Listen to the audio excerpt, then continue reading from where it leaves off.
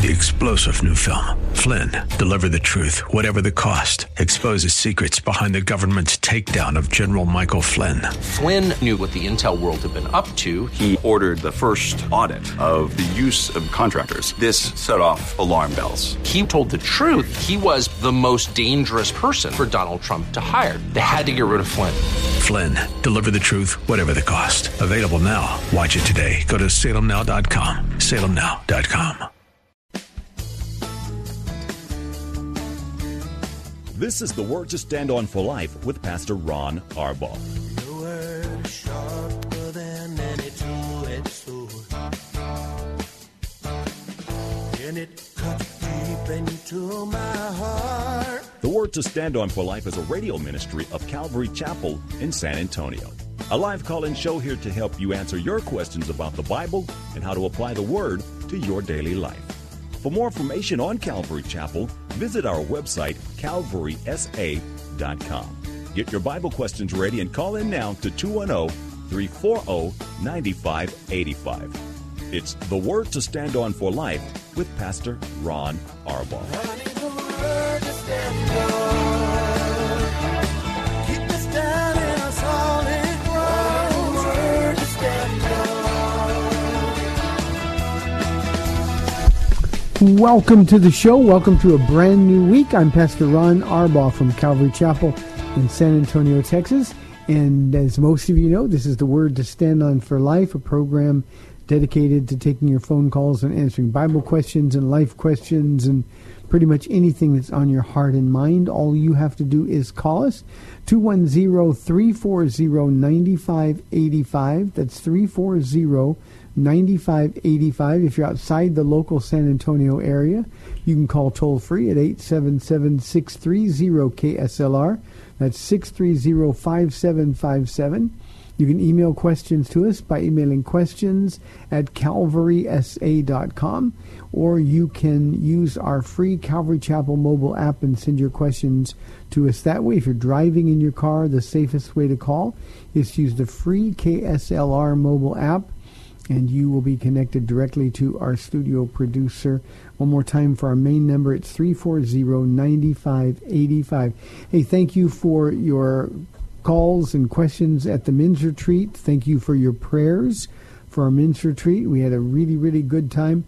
I was just asked by the producer of the studio how I'm doing. I said, well, I'm tired. I have a hard time catching up on rest, but we really did have a great time, and I appreciate all of your prayers. We had an 80-year-old man get saved at the retreat. I had the privilege of baptizing him. And you just think, 80 years old. He didn't look 80, but he was 80. And, God gets us away. He grabs our heart, and he does neat things. Hey, before I get to the questions, let me mention that tonight is our men's, women's, and youth Bible studies. Paula will be teaching the ladies in the book of Judges. Pastor Ken is a normal teacher, but he got called to jury duty and told he would be there late. So Pastor Peter Paley from Alta Medical is going to be teaching for him. And, of course, we've got our junior high and high school Bible studies going on as well. So you can make it a family night. Starts at 7 o'clock. Ladies, if you can't get here and want to watch, you can go to calvarysa.com and watch it as we live stream it. So that's tonight at 7 o'clock. Let me get to some questions. I'm going to start with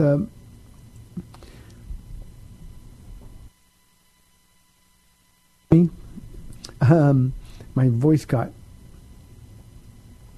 I'm going to start with a combative question. I think maybe a tad arrogant. It's from Charles. I won't say his last name, but I do appreciate, Charles, that at least you gave me your last name. It says, Dear Ron, he says, how do you spell your last name? Is it Arbaugh? No, it's Arbaugh, A-R-B-A-U-G-H. And here he says, my biblical question is, how do you explain John 3:13, which says that no man has ascended to heaven yet? If you quote one or more verses to explain this, please state the book, the chapter, and the verses number very slowly and twice so that I can understand them and start to write them down for further study. Also, if it is true or false that the original Greek for 2 Corinthians 5:8 contains the word rather, indicating obviously that presence with the Lord is a preference and not necessarily an event that automatically and immediately follows a Christian's death. I can understand, of course, that you may be reluctant to literally interpret or discuss these verses, since the explanation may contradict a doctrine in your church which gives you a regular paycheck. After answering these difficult questions on the radio at 4 o'clock, if you want to know the name of the church I attend, please send me an email asking and I will send it. Thanks sincerely, Charles. Charles, the only thing I don't appreciate is the condescension. I don't have to guess which church you go to. You're almost certainly a Seventh-day Adventist. And your point here is that there is soul sleep and people don't go immediately into the presence of God. But all that does is indicate a complete and total lack of honest scholarship. Because all you have to do is read the passages in context, not take a verse out of context, say, see, there we can place all of our beliefs on that. But in the context, what's going on. Now, I want to deal with the first one first. John chapter 3, verse 13 is Jesus in his famous message, his discussion with Nicodemus at night. I'm going to read the verse above. It says, I've spoken to you of earthly things and you do not believe. How then will you believe if I speak of heavenly things? Now this is right after Jesus telling Nicodemus he must be born again. It has nothing to do with whether or not there's soul sleep or we go immediately in the presence of the Lord. That's not the context. But what he says to Nicodemus is that no one has ever gone into heaven except the one who came from heaven, the Son of Man. The explanation of it is easy. Jesus is simply saying that the way to heaven hasn't been made yet. It doesn't mean that no one has ever gone into heaven. We know that to be absent from the body is to be present with the Lord, and I will discuss that in just a moment. But the idea here is that Jesus is simply saying no one has gone in heaven. The righteous dead went into the place called paradise or Abraham's bosom. You can read about that in Luke chapter 16. But Jesus is simply saying to Nicodemus, you can't get to heaven on your own. You can't keep the law because the way to heaven hasn't been made yet. And Jesus, of course, was saying this long before he actually went to heaven. And so he said, the Son of Man came from heaven, he's going to go to heaven, and then the way will be lifted up so that you can go. Now, when we go to 2 Corinthians chapter 5, verse 8, it's very straightforward, Charles. We are confident, I say, and would prefer to be away from the body and at home with the Lord. Now, all we have to do is understand what Paul is communicating here in this passage of Scripture. Talking about the Holy Spirit. Now it is God, this is verse 5, who has made us for this very purpose and has given us the Spirit as a deposit, guaranteeing what is to come. Therefore, we are always confident and know that as long as we're at home in the body, we're away from the Lord. We live by faith, not by sight. And then he summarizes with the verse you asked about, we are confident, I say, and would prefer, that's the rather that you speak to, and it does state preference. And all he's saying is, look, it would be better for me to be away from this body and at home with the Lord.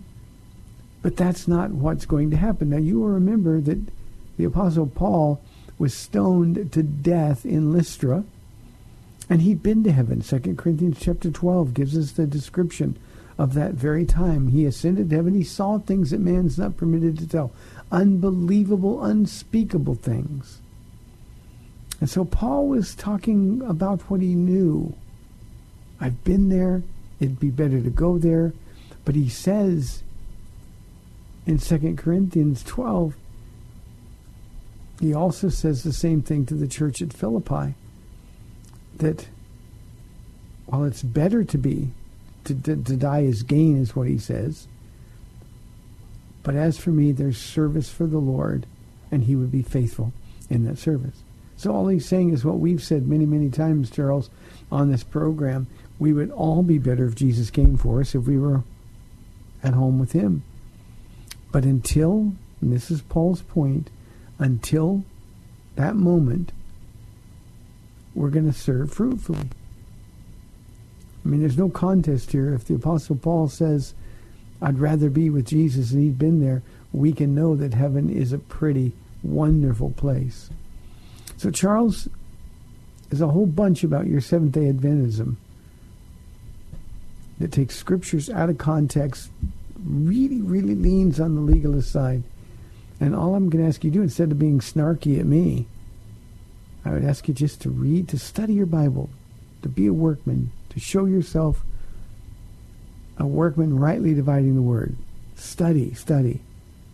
Don't just repeat old, tired, even sometimes heretical doctrine. As for me getting a check and contradicting the doctrine of the church, truth is the church, the doctrine here is my doctrine. I don't worry about a paycheck. I get paid very, very little, Charles. I just get to serve the Lord.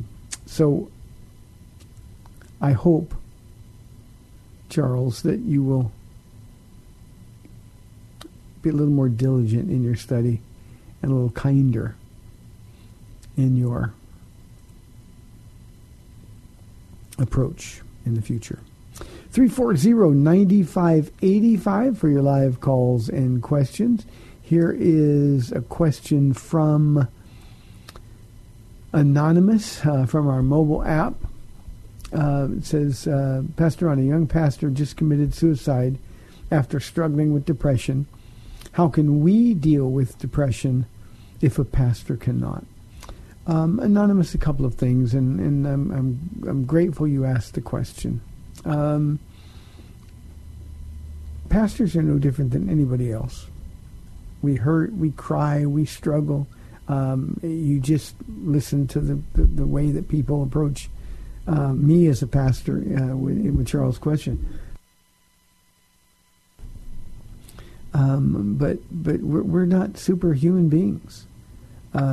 We may know some stuff other people don't know. But remember, you only know what you actually do, what you put into practice. Let me talk about this for a moment. There's been actually 3 young pastors, all of them pastors at mega churches, who committed suicide in the last year. All of them in Southern California. 2 of them were the lead pastors at churches with between 4,000 and 6,000 people in them. All 3 of them were 30 years old. They were sort of in cool, hip churches. The third pastor, the one that you're probably referring to because it's just been in the news, was an associate pastor at Greg Laurie's church, Harvest Fellowship in Riverside, California. Harvest has been connected with Calvary Chapel from the very beginning, so I actually know Pastor Greg quite well. I did not know this young man. His name was Jared Wilson, and he struggled with depression.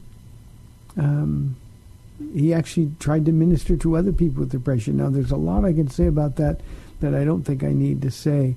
But here's the thing. There's times when the devil wins these battles. And the only way we can combat him is in the power and in the person of Jesus himself. So here's how you deal with depression. You get up out of your bed, you find Jesus, you walk with him, you open your Bible, you talk to him. Every day you're in the presence of the Lord, you're going to be in a safe place. In his presence, Nehemiah says, is the fullness of joy. The psalmist writes, the joy of the Lord is my strength. So depression is real. Sometimes clinical depression is real. We also know that it's one of the greatest tools of the enemy. But the point to understand here, Anonymous, is that whether you're a pastor or somebody serving in another ministry, or you're a brand new Christian, we deal the same way. Identically, we deal the same way with depression. And the only way we can do that is by being with Jesus. So don't have an exalted view of pastors. Don't think that they don't struggle the same ways as you do. I understand the logical connection. And I understand how the devil will use this pastor's suicide for others who are struggling with discouragement or worse, depression. And that's exactly what he used to say. Well, you might as well give up. If a pastor can't handle it, you're not going to handle it. But he who is in us is greater than he who is in the world. So Anonymous, go talk to people. If you're suffering with depression, go talk to people at your church. Bring it out in the open. Bring it out of the darkness. And be honest and open, and then let the power of the Holy Spirit have his way in and through your lives. 1 in 10 premature deaths now are suicide. I'm going to take this probably places that you don't need it to go, but I don't know if you've been listening to the news, the protests in our country over climate change, and we've got a whole generation of kids, children. I'm talking, I heard from kids 9 years old and up who believe there's only a few years left on this earth.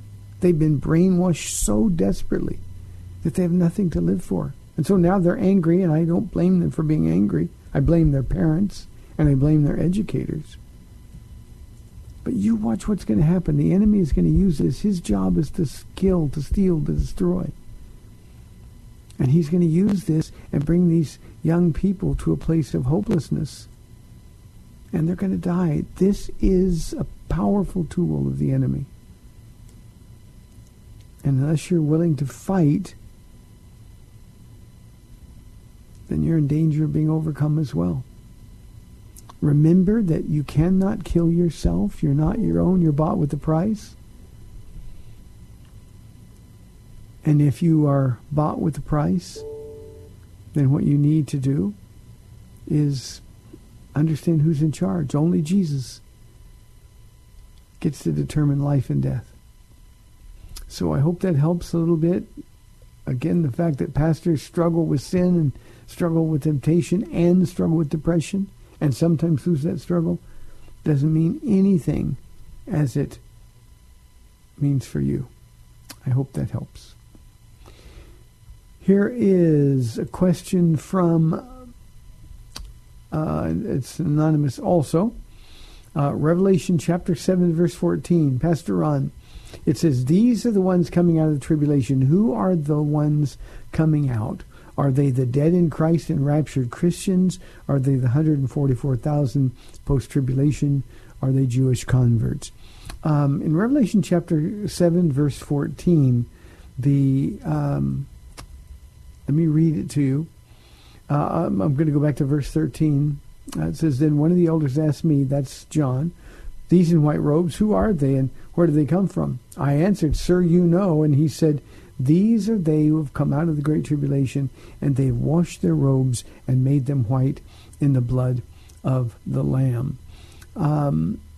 These are the tribulation martyrs. You can also see them under the altar after Revelation chapter 4 and chapter 5, and they're the ones who are crying out, oh Lord, how long until you avenge our blood? And that their blood, of course, is going to be avenged at the end of the Great Tribulation. But these are the tribulation martyrs of all stripes, Jew, Gentile. The 144,000, as I'm sure you know, are going to be evangelists leading the greatest revival in the history of the world during the Great Tribulation. And most people in the Great Tribulation who give their lives to Jesus Christ are going to die because of it. So these are the martyrs, and they're calling out for justice. God tells them he will avenge their blood. It's just not time. The next verse says they are before the throne of God and serve him day and night in his temple. And he who sits on the throne will spread his tent over them. The therefore in verse 15 is one of the most important therefores in all of our Bibles. This group of tribulation martyrs, anonymous, had to pay a steep price with their lives in order to be standing here in this place of honor and before the throne of God. But at the point when they are avenged, when they come to life again, in a physical sense, and they will, they're going to be thrilled, because never again, the next verse says, will they hunger, never again will they thirst, the sun will not beat upon them, nor any scorching heat. Now this is Jesus spreading his tent over them. It's such a beautiful picture. These tribulation survivors suffered immensely until their death. These converts, they went hungry. They couldn't buy or sell food without the mark of the beast. During the judgment, you remember the judgments of the sun scorching those who lived on the earth and the water being poisoned. They'd be forced to endure great thirst. Jesus says all of that is gone. In heaven, there'll be no more suffering. None at all. Because Jesus has always been the answer. Such a beautiful, beautiful picture. So that's who they are. They are the tribulation martyrs. 340-9585 for your live calls and question. Oh, I'm sorry. That question was a men's retreat question. We had some really good questions from the men's retreat that we didn't have time to get to, so we wanted to bring them back here for the program. Here is a question from a men's retreat as well. Pastor Ron, how is there free will if God made Jonah go to Nineveh? That's a great question, but you remember God didn't make Jonah go to Nineveh. Nineveh was his destination. That's what God's will was. But God had to make Jonah so uncomfortable that he chose finally to go to Nineveh. Now, there's a huge difference between making him and helping him, and this, I hope, will comfort you a lot. When, in fact, we move outside of God's will, when we do what we want to do instead of doing what God wants us to do, we serve a God who loves us so much that he's going to make your life uncomfortable. Jonah went to Tarshish, exactly the opposite direction. So God brought a storm. Remember, Jonah was a prophet. Too much is given, much is required. Jonah found himself in a storm. He ended up walking off the plank of a ship because he knew he was responsible for all of those other men's lives. And when he went into the ship, God spared his life. God didn't let him die. God spared his life. He was swallowed by the great fish. And it was in the belly of the great fish. Now, imagine how horrible that was. Imagine what it smelled like. Imagine what it looked like. There was seaweed in there tangled around him. The acid from the whale's stomach would have bleached his skin dry. It would have burned off all of his clothing. That's why later he would be barfed up on the beach in Nineveh, bald, naked, and with his ghastly color. No wonder people listened to him. But you see, it was in the belly of that fish that Jonah had to wrestle with God. And finally, he made the decision, and that's why he remained alive. So God spared his life. Now, when he got to Nineveh, he wasn't happy. He knew God was going to send him with this word of impending judgment, but he also knew that because he knew God's character, that it was God's desire to save him. Jonah didn't want the people of Nineveh saved. The Assyrians were the cruelest people in the world at that time, and they made Israel and God's people suffer in unspeakable ways. But the truth of the matter is Jonah did what he was told to do. He complained and grumbled through it all. But it was God who constructed the circumstances of his life to where he finally made the right choice and chose to go to Nineveh. Now, this is why that matters for us.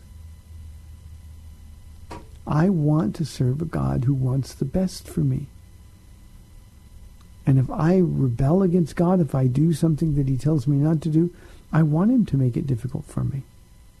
Now, God could just leave us alone. But what he does is he makes us remember who he is. And sometimes it takes those kind of trials to get us to that place where we cry out, "Nevertheless, thy will, O God, and not mine be done."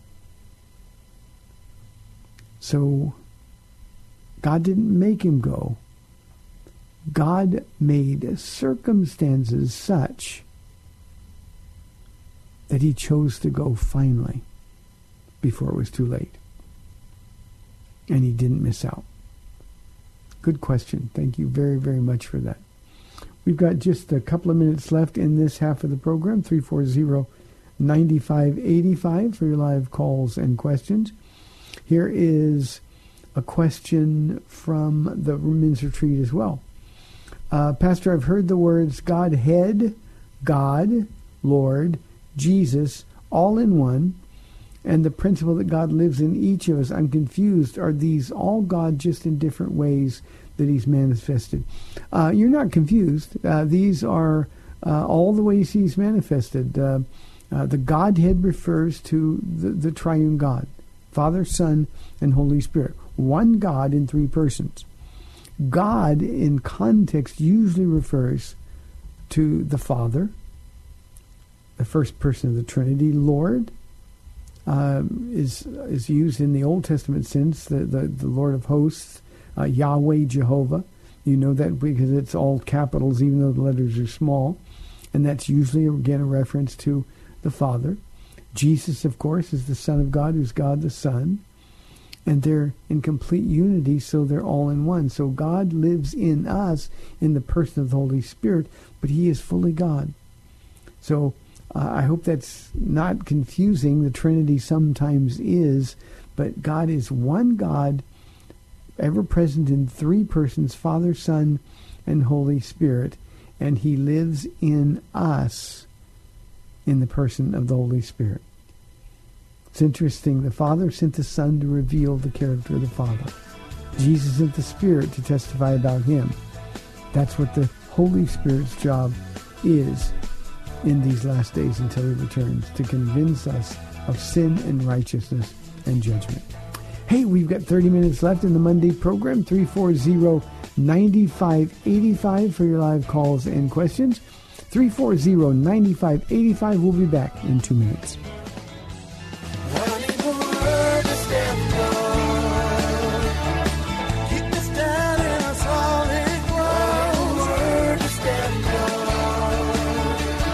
Welcome back to the Word to Stand On for Life. We're taking your calls.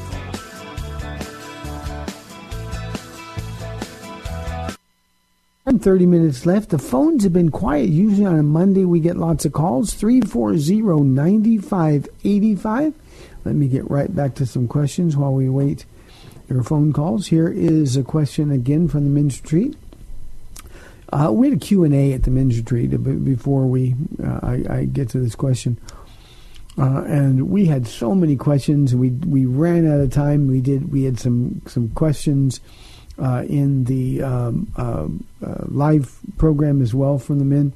But some of these are so good we want to get them. It said, Pastor Ron, when you share the truth with someone who believes in a false doctrine and doesn't want to let go of it, regardless of what you tell them, how do you know when to stop and dust off your sandals? The answer to that question is very simple. When they stop listening, you stop talking. You've told them the truth. They don't want to let go of it. False doctrine is based on lies. False doctrine is arrived at by twisting the scriptures out of context. But beyond saying, look, you don't want to know what's true, so I'm not going to talk to you about it anymore. So that's what you do. That's what you do. It's a sort of a helpless feeling, but that's exactly what you do. Cindy on line 1 from San Antonio. Cindy, thanks for calling. You're on the air. Hi, Pastor Ron. Hi. I have two things. John 1:18, or Gospel of John, and the Gospel of John 1:28.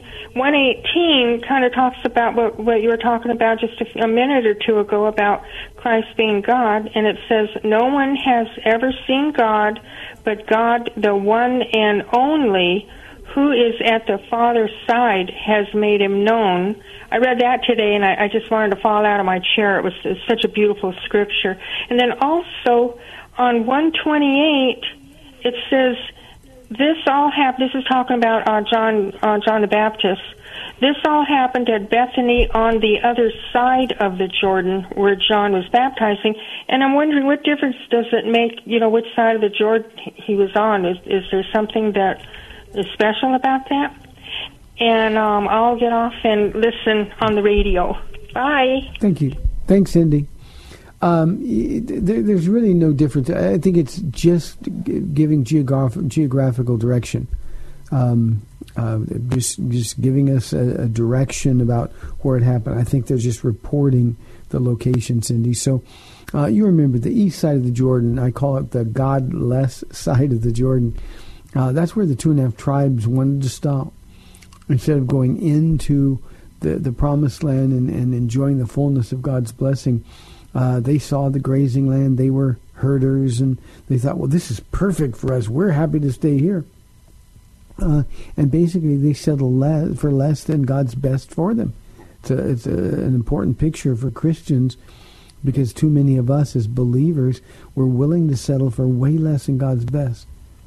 And that's the for a Jew, that would have had an impact, because it would have meant that the wrong side of the Jordan, where God wasn't, they were on their own. But the only reason it's reported that way is just to give sort of geographical direction about where these things were happening.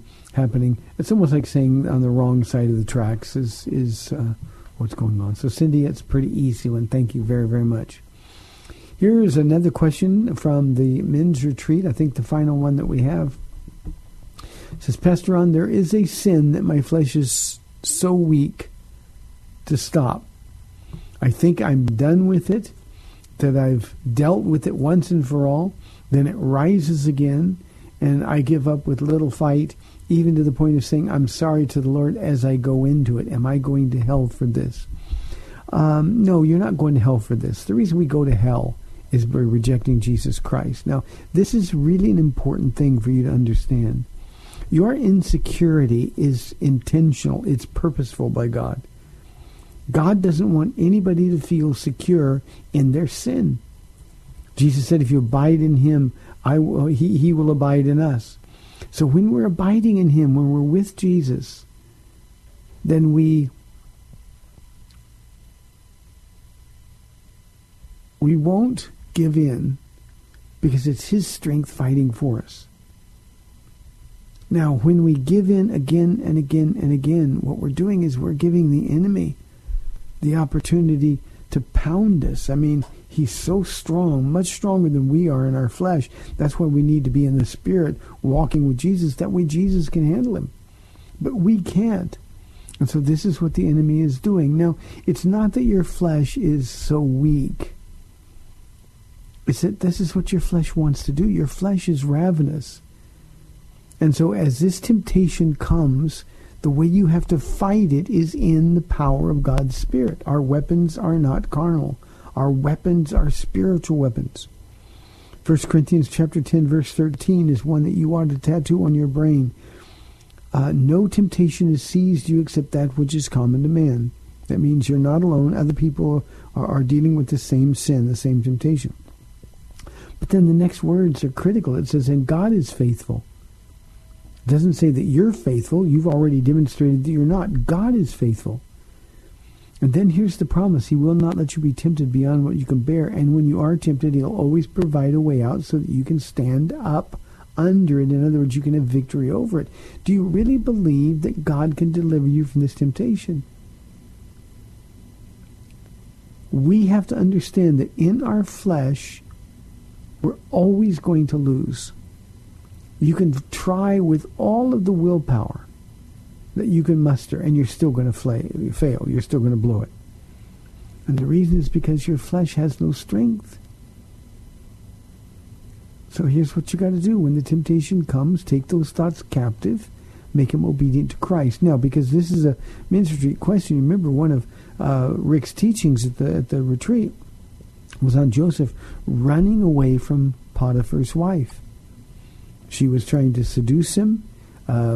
She was gorgeous. He was handsome. She was married to a eunuch. Potiphar would have certainly been a eunuch. And she would have been frustrated. She came to Joseph, lie with me in bed, she said.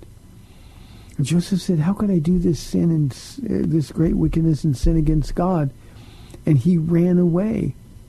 And too often people think that he ran away because he's strong, but he didn't. He ran away because he was weak.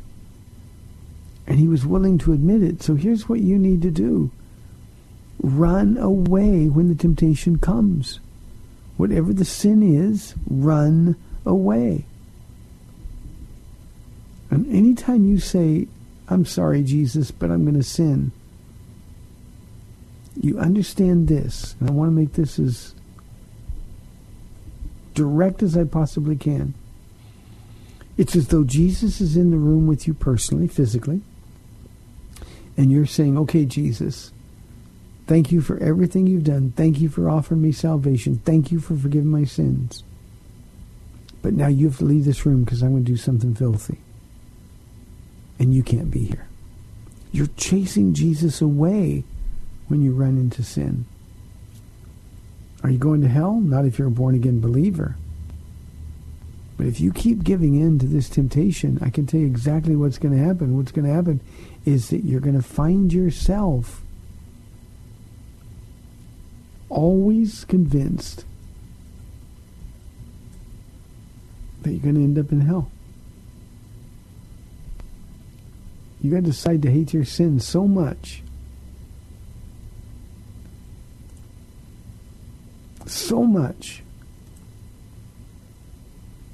that you just would rather be with Jesus.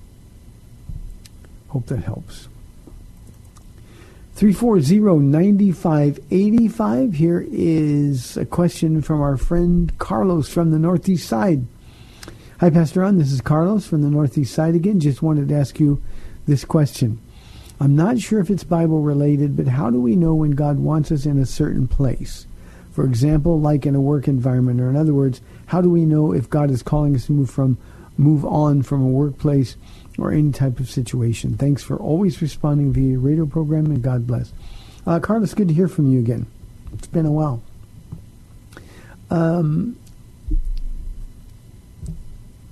The Bible doesn't deal with workplaces specifically. Carlos, the only way you're going to know is to let the Lord speak to your heart through His Word. Bathe yourself in the Word of God. Bathe these questions in prayer. Let the Lord know that you don't want to do anything that's not in His perfect will. And He'll give you direction about what to do. You know, we run into this a lot. People don't like their job and they think, well, God must be calling me out of this. No, a lot of times God is testing you in those job places that are unpleasant.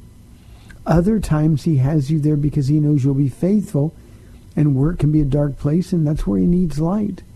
But the only way you're going to know that for sure is to really seek God in prayer.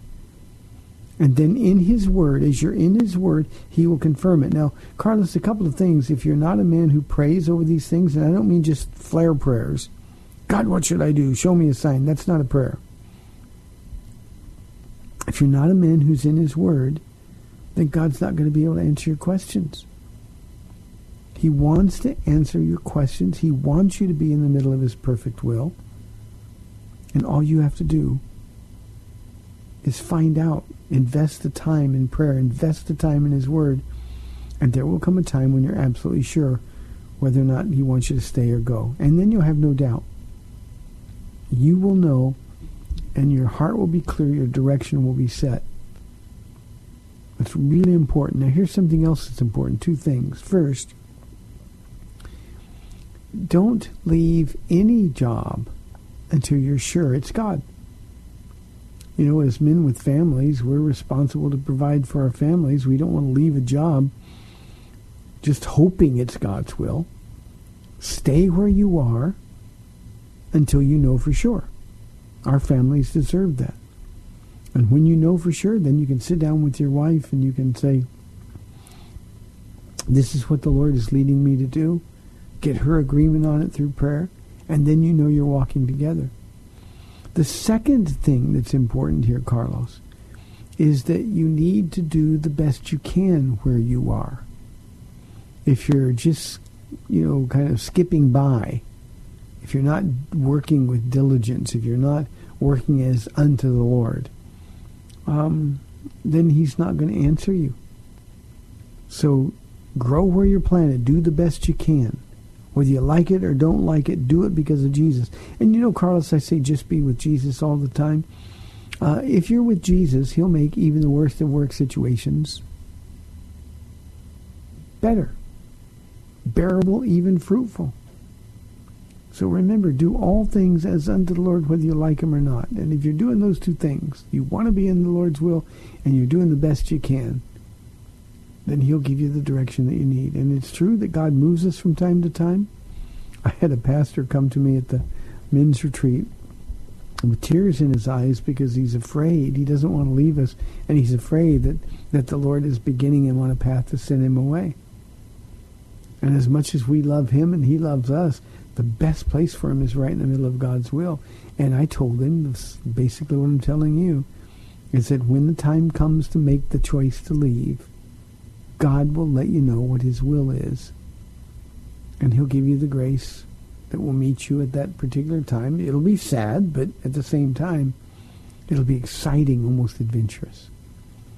So, Carlos, I hope that answers your question. Thank you for being patient and answering it. Here is a question from Christian. I'm new in a town. What should I look for in a church? Christian, you asked me this question on a time we had more new people here yesterday than I can imagine. We had people standing outside during second service. That's how crowded we are. And a lot of these people getting transferred to the military, and you know, they're looking for a church to get plugged into. And when they come to me and they ask me, I just say, just look around, look at the life in here. That's what you're looking for, the people in the best part of a church. So get involved, and you'll know that this is the church that God has for you. Generally, however, if you want a church that's going to be solid in teaching the Bible, not preaching it or not telling funny stories or doing topical sermons, but a church that's going to be faithful to teach the whole counsel of God. Look for a church where you can use your gifts. We don't just go to a church to sit and to listen. We go to church to be an active part of the body. So talk to a pastor and ask him, these are my gifts. Is there going to be an opportunity for me to be able to use those gifts here? And if there is, then serve that church. And God will get you plugged in, and you'll know you're where you're supposed to be. So those are the key things. Make sure the doctrine is solid. Make sure that the Bible is being taught. Make sure that you have an opportunity to utilize the gifts of the Spirit that God has given you. And then just be available for that church. And there will be no question about whether or not that's a church for you. Christian, I hope that helps. We get questions quite often on this about size of church. That's a matter of preference. If you're comfortable in a huge church, there's huge churches. If you're comfortable in a small church because you like to be in the middle of things and you want to be you want to have personal relationships with people, then a big church is probably not for you. Go to a smaller church and really plug in. But please, please, please plug in and let the Lord really bless you and use you to be a blessing to others. That is a really good question. Luke asked this question. He says, I'm a new Christian who's on fire for Jesus, but it seems so many Christians are lukewarm. What can I do to help others? Luke, the first thing, and I don't mean this in a harsh way, but come down off of your high horse just a little bit. New Christians are full of zeal, and zeal is a good thing. But to look at other people and consider that they're not as on fire as you is really thinking a little more highly of yourself than you ought. Luke, it's been several years now, but I had somebody who was in your situation who came to me and said, Pastor Ron, I love this church when I came here, but after being here for a while, I'm a little disappointed. And I said, disappointed? What did we do? And his response was, he said, I'm on fire for the Lord, and I can't find any other Christians who are lukewarm. I want to go to bars and preach, and I want to go to strip clubs and preach, and I want to, and just one thing after another. And I told him, just walk with me for a minute. It was a church day, and all I did was I pointed people out. And I said, see that guy over there? He's lost everything for his faith in the Lord. And he keeps serving God faithfully and fruitfully. See that woman over there? She lost a whole bunch to serve Jesus. And yet she's still here faithful every day. That's zeal. You're just making noise. Nobody wants to go to a bar and preach the gospel of Jesus. And I said, but you know what? We don't have to go where they are. You make yourself available. God will bring them to you. And I think it's really important that we understand. So, Luke, I appreciate your zeal. I really do. But never judge somebody else. Look in instead of out. And if you're looking for somebody to partner with you, if you're that zealous, you go do what you feel like the Lord is leading you to do. But don't expect others to share your calling. Now, this isn't an answer to your question, Luke, but I think just in general, we in the body of Christ, especially here in the United States, we always want somebody to come with us on whatever our pet ministry might be. If you have a leading of the Lord, you go for it. But you shouldn't need others to go with you. You go for it. But do it because that's what Jesus is leading you to do. If you need somebody else to go, then you're not as zealous as you think you are. David Livingstone, who's one of my favorite missionary stories, is a great read, by the way. If you can pick up a biography of David Livingstone, do it by all means. His heart, of course, was for Africa. And on one of his trips back to England, he was in London at the time. He was just there to raise some money and getting ready to go back. And he gave this impassioned speech at a church, and some people came up to him afterwards and said, Dr. Livingstone, if you go back and you tell us if they built some roads and if there's a way that we can get there, we want to come and we want to help. And he looked at him and he said to the young man, he said, young man, if you need roads to go to Africa, I don't need you.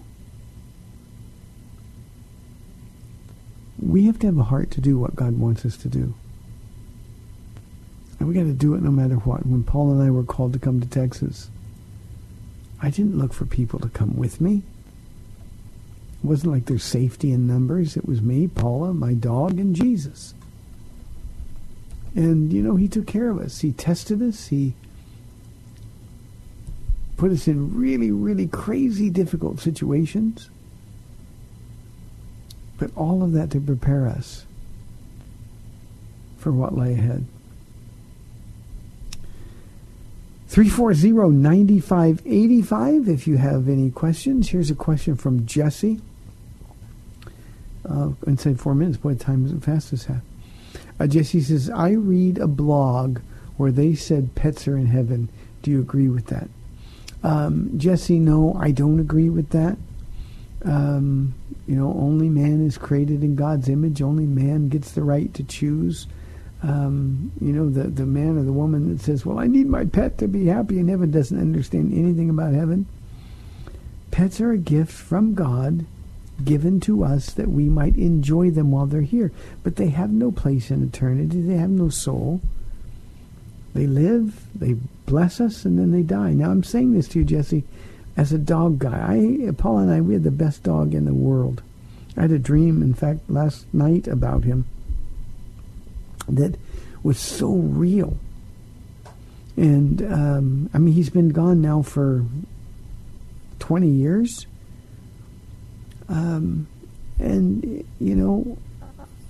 What I have to understand is that God brought that dog into our lives to bless us. And, did he ever? We had him for 15 years. And it was a great gift, but he's not going to be in heaven. I don't need him to be in heaven because Jesus is going to be in heaven. I think it's just sort of a sign of immaturity. It says, heaven, I'll have everything I need to be happy, and I need my cat or I need my dog to be happy. That's a man or a woman who doesn't really understand Jesus. In his presence is the fullness of joy. If you need your dog in heaven, there's something wrong with you or with heaven. So, sorry to be the bearer of bad news, but pets will not be in heaven. But thank God that he allowed them to be a part of your life. Here's an anonymous question. This will be the last one I get today. We got 2 minutes. It says, I visited your church, and at the end of the study, you asked people to come forward to deal with any issues of sin they were having. Why do you do that? Because it is embarrassing and uncomfortable. Anonymous, if it's embarrassing, you've got an issue with pride. We're all sinners. We all fall short of the glory of God, and we all fall short continually. Jesus was really big. The Apostle Paul was really big on public profession. Jesus said, if you confess me before men, I will confess you before my Father in heaven. And you know, we need to humble ourselves. And the man or the woman who's uncomfortable or too proud to get up and say, you know what, I messed up. And I'm sorry, Jesus, I hate my sin. Please forgive me. If you're too self-conscious to do that, then why would Jesus stand up for you? He wants to. He gives you the opportunity. But I think, Anonymous, we need to be a little bit braver, have a little bit more courage, be less consumed with what other people might think or see, and instead be concerned only about what Jesus knows. It is a tragedy.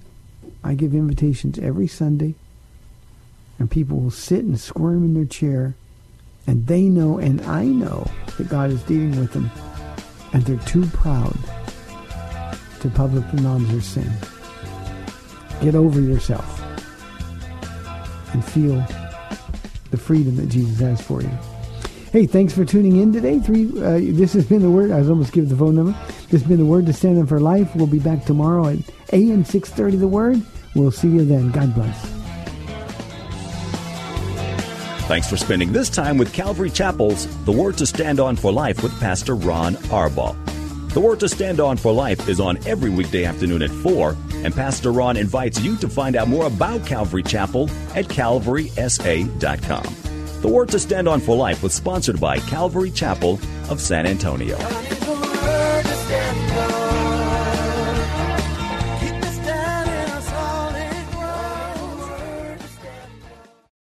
Three-star General Michael J. Flynn, head of the Pentagon Intelligence Agency, knew all the government's dirty secrets. He was one of the most respected generals in the military. Flynn knew what the intel world had been up to. He understood its funding. He ordered the first audit of the use of contractors. This set off alarm bells. The explosive new documentary, Flynn, Deliver the Truth, Whatever the Cost, uncovers the facts behind this scandal. Flynn told the truth. He was the most dangerous person for Donald Trump to hire. I find out the worst enemy that I'm going to face in my life is right here in America. They took my assessment and they wanted me to change it. And I was like, I'm not changing it. They had to get rid of Flynn. With in-depth interviews, archival footage, and never-before-seen personal records of the man behind the headlines. I just felt like I was drowning. Flynn, Deliver the Truth, Whatever the Cost. Available now. Watch it today. Go to salemnow.com. salemnow.com.